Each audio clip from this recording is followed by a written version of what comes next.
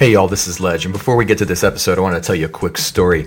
I remember when we were contacted by one of the top video fitness apps in the United States, and they were doing a total rebuild, and they wanted to do that with our engineers. So we set that up, and we've been at it for 2 years with 10 different team members in every possible skill set, from design to product management to Scrum Master to development.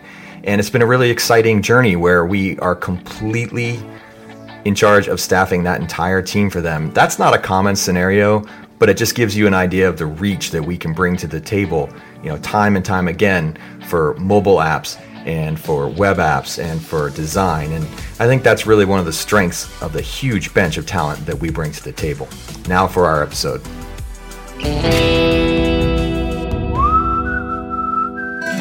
This is the Frontier Podcast, powered by Gun.io, the engineer's choice for engineering talent. If you like what you hear, rate, review, and subscribe, and follow us on Twitter at The Frontier Pod.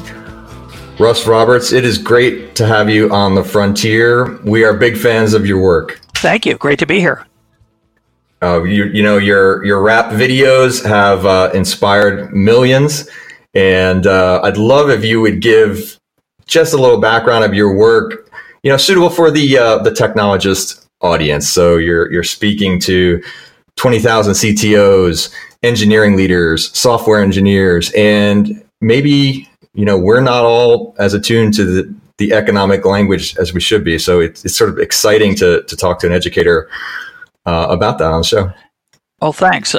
Most of my recent career, I started off as a normal professor and academic and did research papers in economics. And then at some point, I wrote a novel on how trade works, international trade. And that was the beginning of my journey into an unusual path. I consider myself a public educator, somebody who tries to help people learn about the world.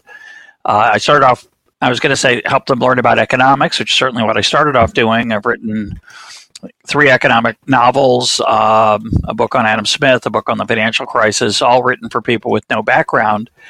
But at some point back in 2006, I became a weekly podcaster, which is an exciting, unbelievably educational experience for me, and I hope my audience. So I've got 697 episodes of Econ Talk available in our archive right now without charge. I love that that's out there. And a year or two ago, I think I started branching out beyond economics and a lot more stuff on what's going on in the country, not politically. I'm not so interested in politics, but culturally and the role that economics plays writ large, not what's going to happen to interest rates next week, but more important, I think, questions about the role that money plays in our lives, employment, dignity, worrying about the future and the nature of technology and how it interacts with the rest of our life. So I do a lot of stuff. I do the podcast. I write books. I write essays on Medium. I'm way too active on Twitter, where I'm Econ Talker. And I create a number of videos to try to help people understand various aspects of life related broadly to economics. And where does technology fit in that? We work with the people who lead and literally write the code that is driving the software transformation of everything. It's Mark Andreessen, right? One of your previous guests, software is eating the world, and I think that's even just more true every day in this economic and social change that's happening. How do you break that down into a consumable little level for us technologists? Oh, it's complicated, of course. I'm a fellow at the Hoover Institution at Stanford. I spend 6 to 7 weeks every summer out there, and when I'm out there, I find it incredibly exhilarating. Some of that comes from Stanford. It's a great university, but a lot of it comes from the 30 or 40 mile radius outside of Stanford, and it's an incredibly dynamic place, that world, Silicon Valley, and the innovation around there. And I alternate between romancing how technology is going to transform our lives for the better, and the flip side, which is maybe not so good all the time.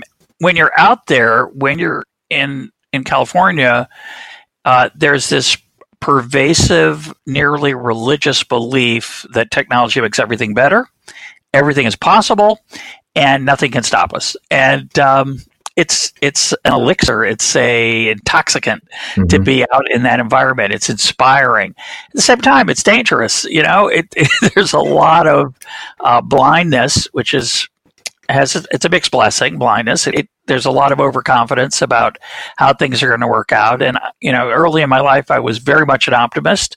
I'm a little less optimistic now, but I still retain some of my optimistic youth. So I hope it'll all work out. But the people who work out there and live out there, software is eating the world, and that's going to be one of the great feasts of all time. It's all going to be wonderful. And I sometimes wonder whether maybe there's some indigestion involved, but we'll see. It's a great time to be alive, I think, for most of us. Obviously, there are people in America and around the world who are not part of this incredible revolution of coding, software, the digital world, the virtual world. It's an amazing time to be alive for most of us. And for some folks who are not part of that, I think we need to be thinking about how to help them join this revolution or be part of it in a healthy way, whatever turns out to be the right human response to it. But it's an incredible time.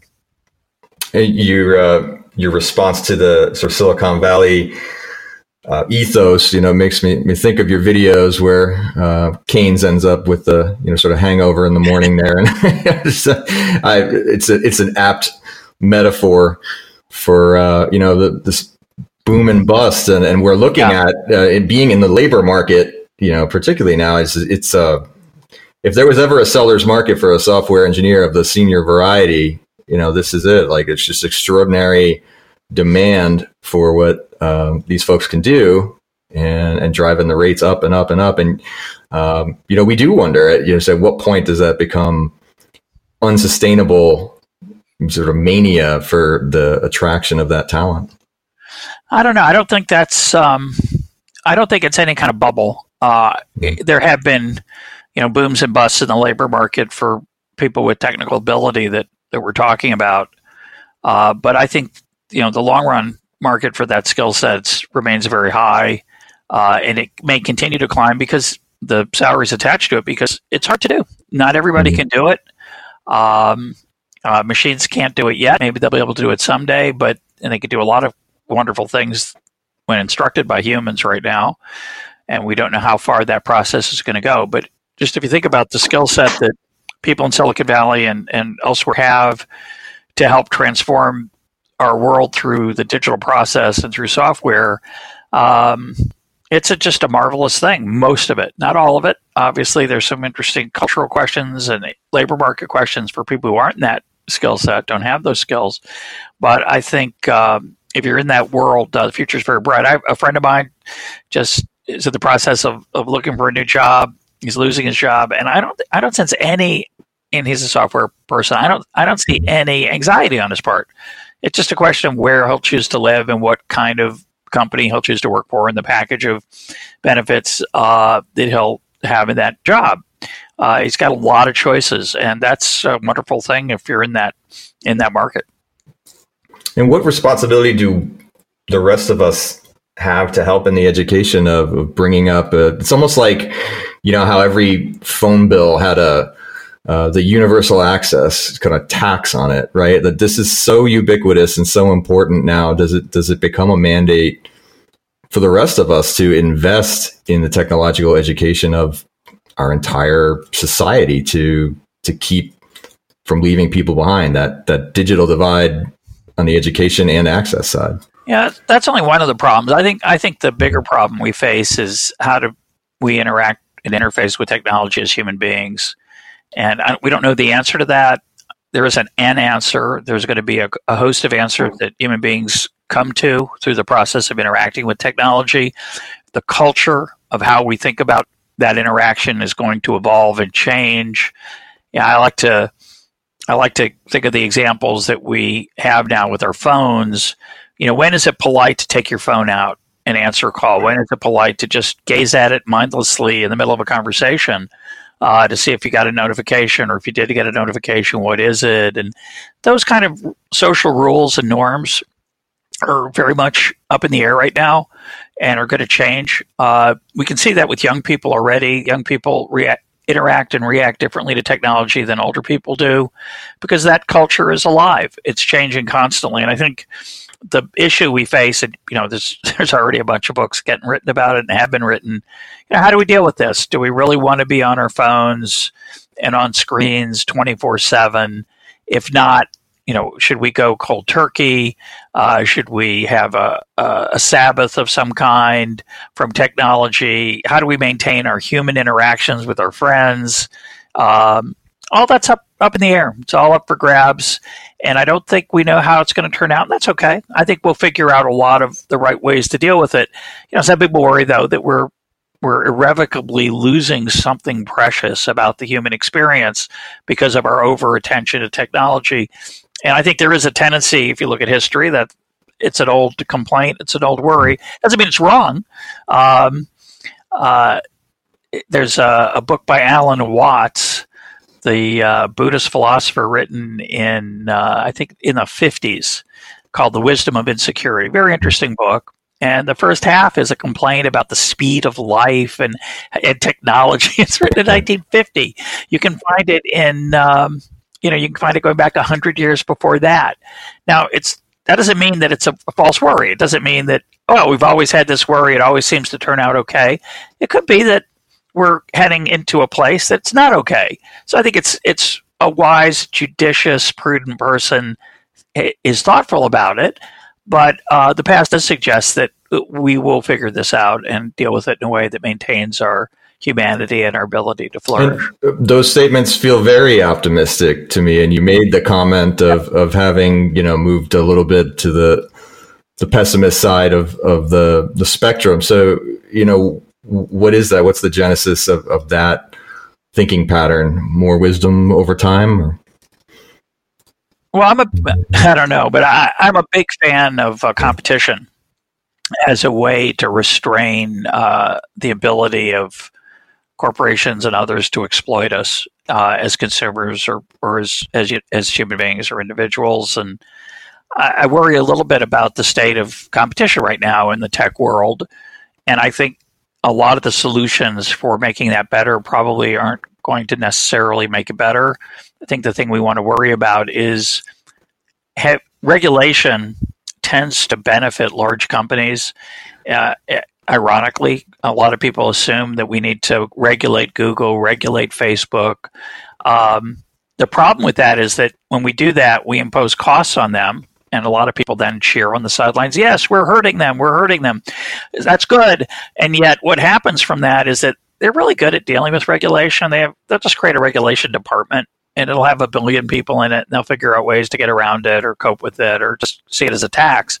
But what that means is that if you're a small company or startup and a new entrant, you can't have that zillion person regulation compliance department, and so there won't be any new companies, and that's the last thing we want. So I think the challenge is, how do we respond to the current landscape, which is worrisome for me more politically than it is economically. I'm less worried about Google or Amazon selling me stuff I don't want, which is not really a good strategy. I'm more worried about them giving me information that doesn't benefit me for some political purpose. So their ability to control what I see in searching, what shows up in my timeline or feed, that influences me politically based on knowledge they have about the rest of me, that's worrisome to me. That is a part of my source of pessimism. And there are a lot of signs that we're not so healthy as a culture. We've got what appears to be a rising suicide rate. We have a rising drug addiction rate with deaths as a result. So there's some depressing, disturbing aspects of America right now. We've got a bunch of geographic areas that are struggling economically, that don't seem to be coping well with economic change. In the past, those people would just move. But now it's really hard to move because the way we've regulated cities and made it harder for people to build new housing and new apartments and new buildings. So, there are things to be worried about. I hope and assume we'll figure them out. I just don't want us to regulate this environment in a way that ends up helping the powerful become more powerful. We want to make sure we do it in a way that increases or at least allows the competition that usually protects us.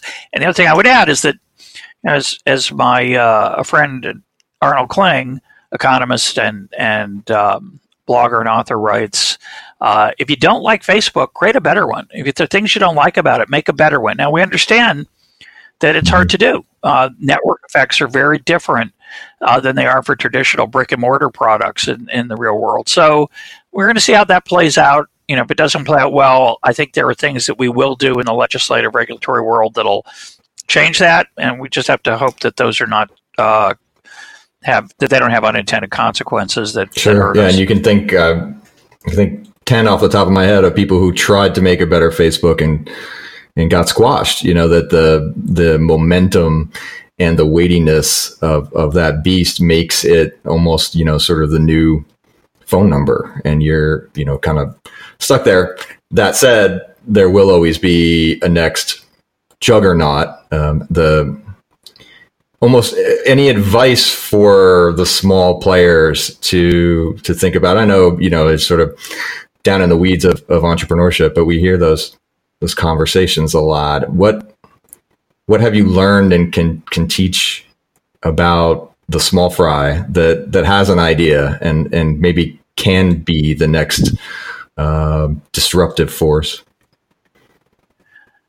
So because I've talked about this a little bit on Econ Talk, a number of people got in touch with me with either existing ventures or new ventures that are trying to compete with tech companies with a different strategy, with a different, say encryption, or a different level of privacy, or a different financial model, business model, as a way of reassuring customers and users that they will not be the product, that they'll not be exploited financially or in any other way. And those are all in the beginning stages. Some of them are really exciting, some of them less so, but a number of them are in the social media space. And I speculated that it might be useful to them. There's more than one, right? There's more than one would-be Twitter. There's more than one would-be Facebook. There's more than one would-be WhatsApp. And I think one of the options that those startups have, they understand that they're not just in competition with Twitter and Facebook. They're in competition with each other. What's going to be the new Facebook, the new Twitter, the one that leapfrogs past the current existing players because it does something better? And I wonder if it might be of value to pledge, as one of those new startups, that you will not create the same business model as those others have. In other words, as some listeners will know, your email address is portable. So I have among others, I have a few, but I have a Gmail address. But I can send people emails who aren't at Gmail. That's totally okay. But I can't tweet to somebody on Facebook.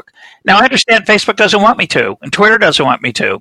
But all these new competitors to Twitter and Facebook, be really interesting. They said, we're going to have an open garden. We're going to allow portability of your friends / followers / whatever's to as just a pledge. We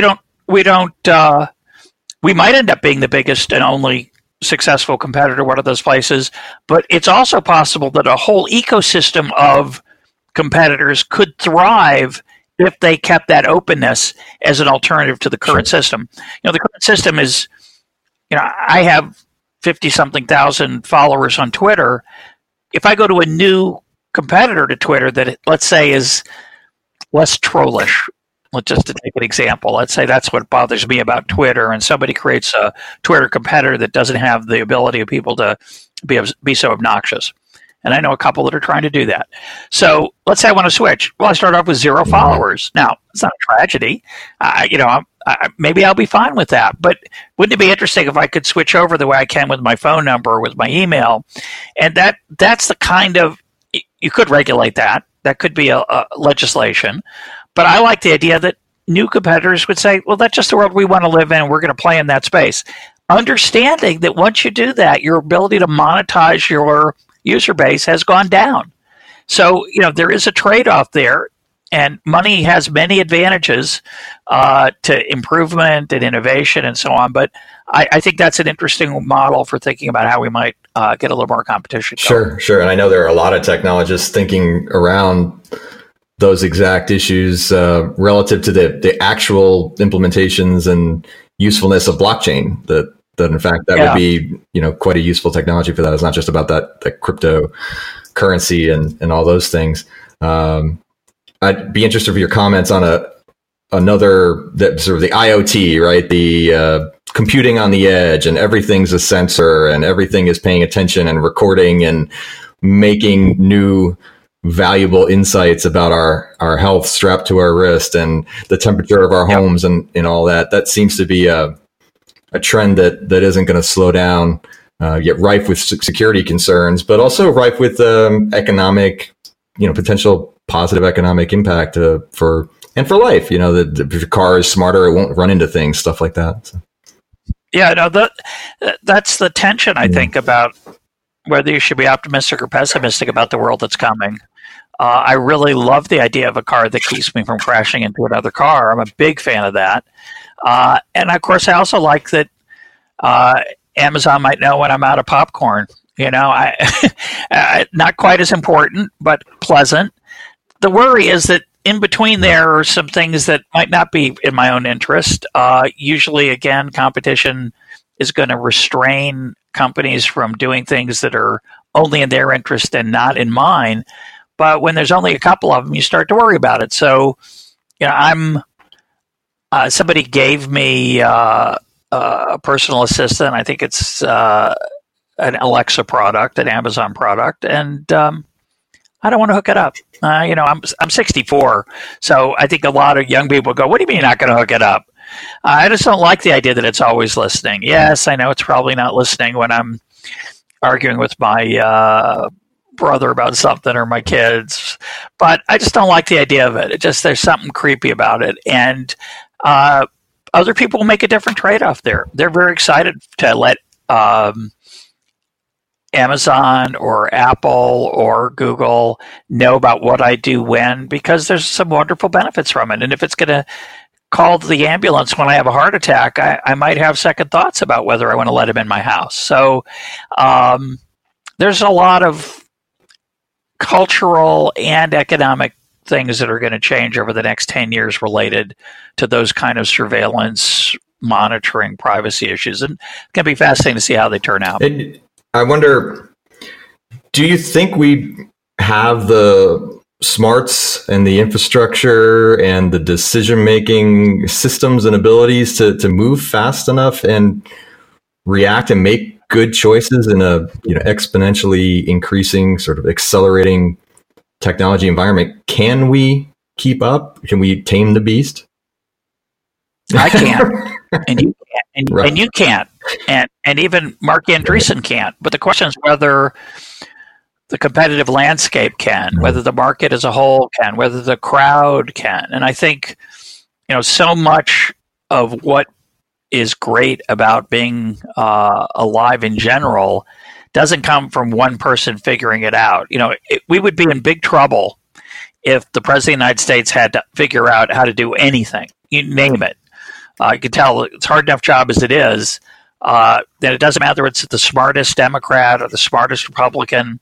It's a horrible system if it requires the president or the Fed, the chair of the Federal Reserve, to understand how to run the economy or figure out the right regulation. I mean, that's the whole advantage, really, of a decentralized environment as opposed to a top-down command and control.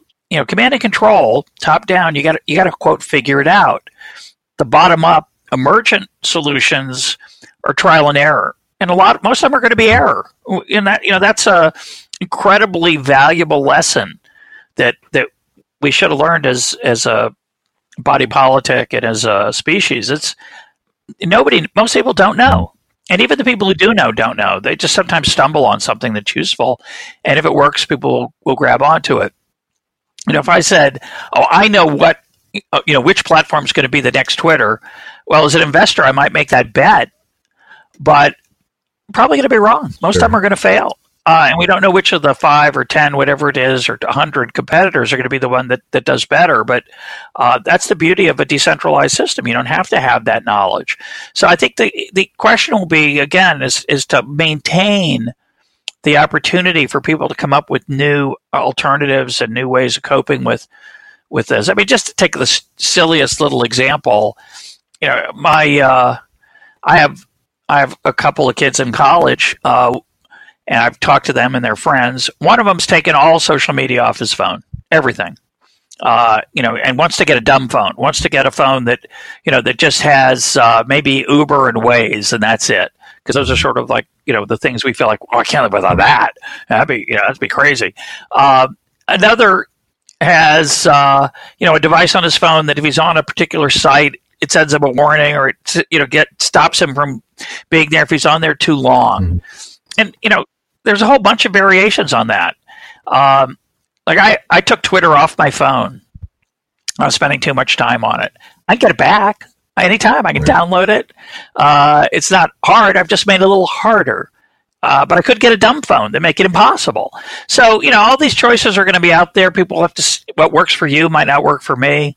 We're all going to try different ways of dealing with these seductive technologies, and we'll see how it plays out. It strikes me that it's impossible not to come back to being self-aware and creating that space for thinking about our condition and that we can control and make choices and not be controlled in our condition if we're smart about it. But you need to leave that sort of thinking space and go, what can I do here? I just did it myself, spending too much time on a particular thing. I didn't even take it off. I just moved the icon, and my muscle memory is hitting that particular spot and bringing up my calendar and reminding me I have work to do instead of going on that other thing. And it made a huge difference, turning off notifications, all these things. But you kind of sit there and you think, just what am I giving up? And it's that,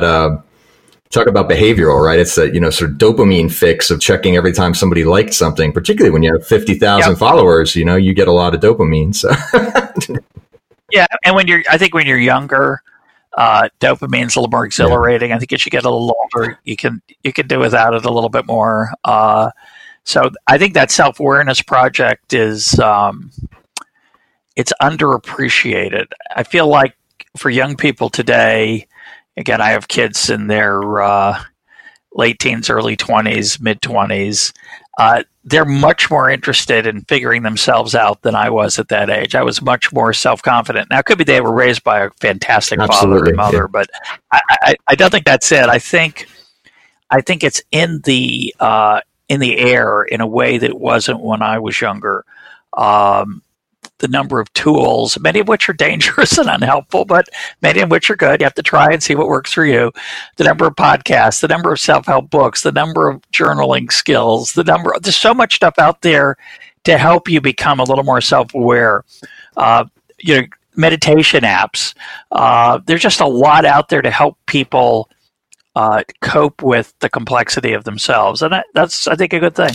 Well, before we wrap, let me give you the last thought. As a public educator, you can now influence a pretty large crowd here, and you do that on a regular basis. What things ought people to sort of pause their normal activities and spend a little time self-educating on in your current perspective?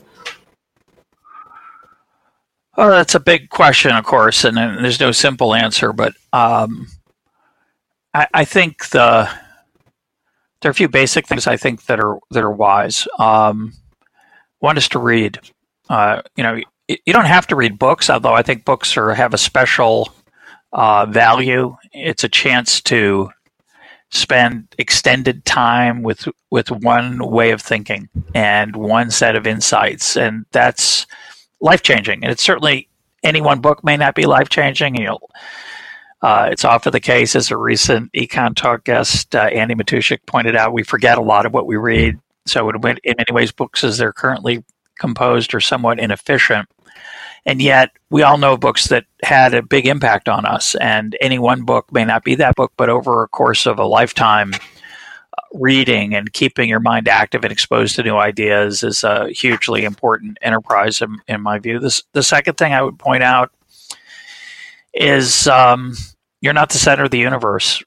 You feel like you are most of the time. We do. We feel like we're the center of the universe, that most of our daily life is the playing out of a great cinematic drama where we're the stars and everyone else is the supporting actors and actresses. And anything that gets you out of that, anything that gets you in touch with the transcendent is, I think, a good thing, whether it's religion or meditation or getting out into the world of nature and appreciating the grandeur of the world around us.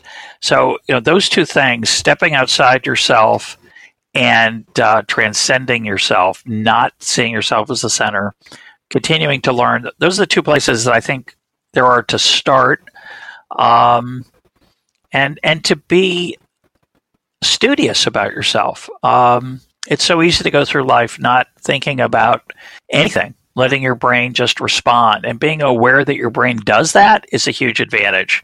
It took me a long time before I realized how little free will I actually have. And I hope, I imagine that I've expanded that sphere a little bit, that in between the stimulus and the response, there's a breath, there's a moment, and I can stop and I can think about what I want to say, or how I want to behave, or how I want to react, rather than just being impulsive all the time. And a lot of what we talked about earlier with respect to technology is about fighting impulsivity, our natural human evolutionary set of patterns, some of which come from evolution, some from our childhood.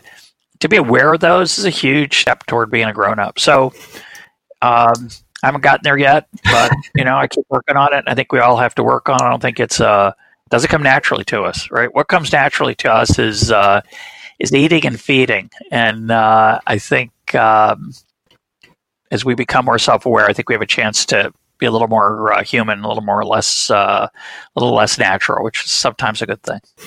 Russ Roberts, thank you so much for your thoughts and insights today. It is awesome to have you on. Thank you, Ledge. It was great being on.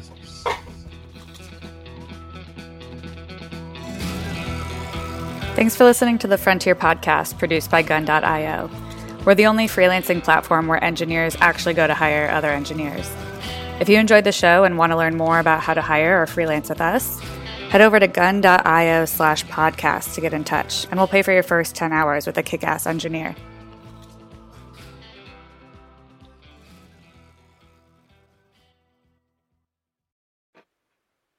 Thanks for listening to the Frontier Podcast, produced by Gun.io.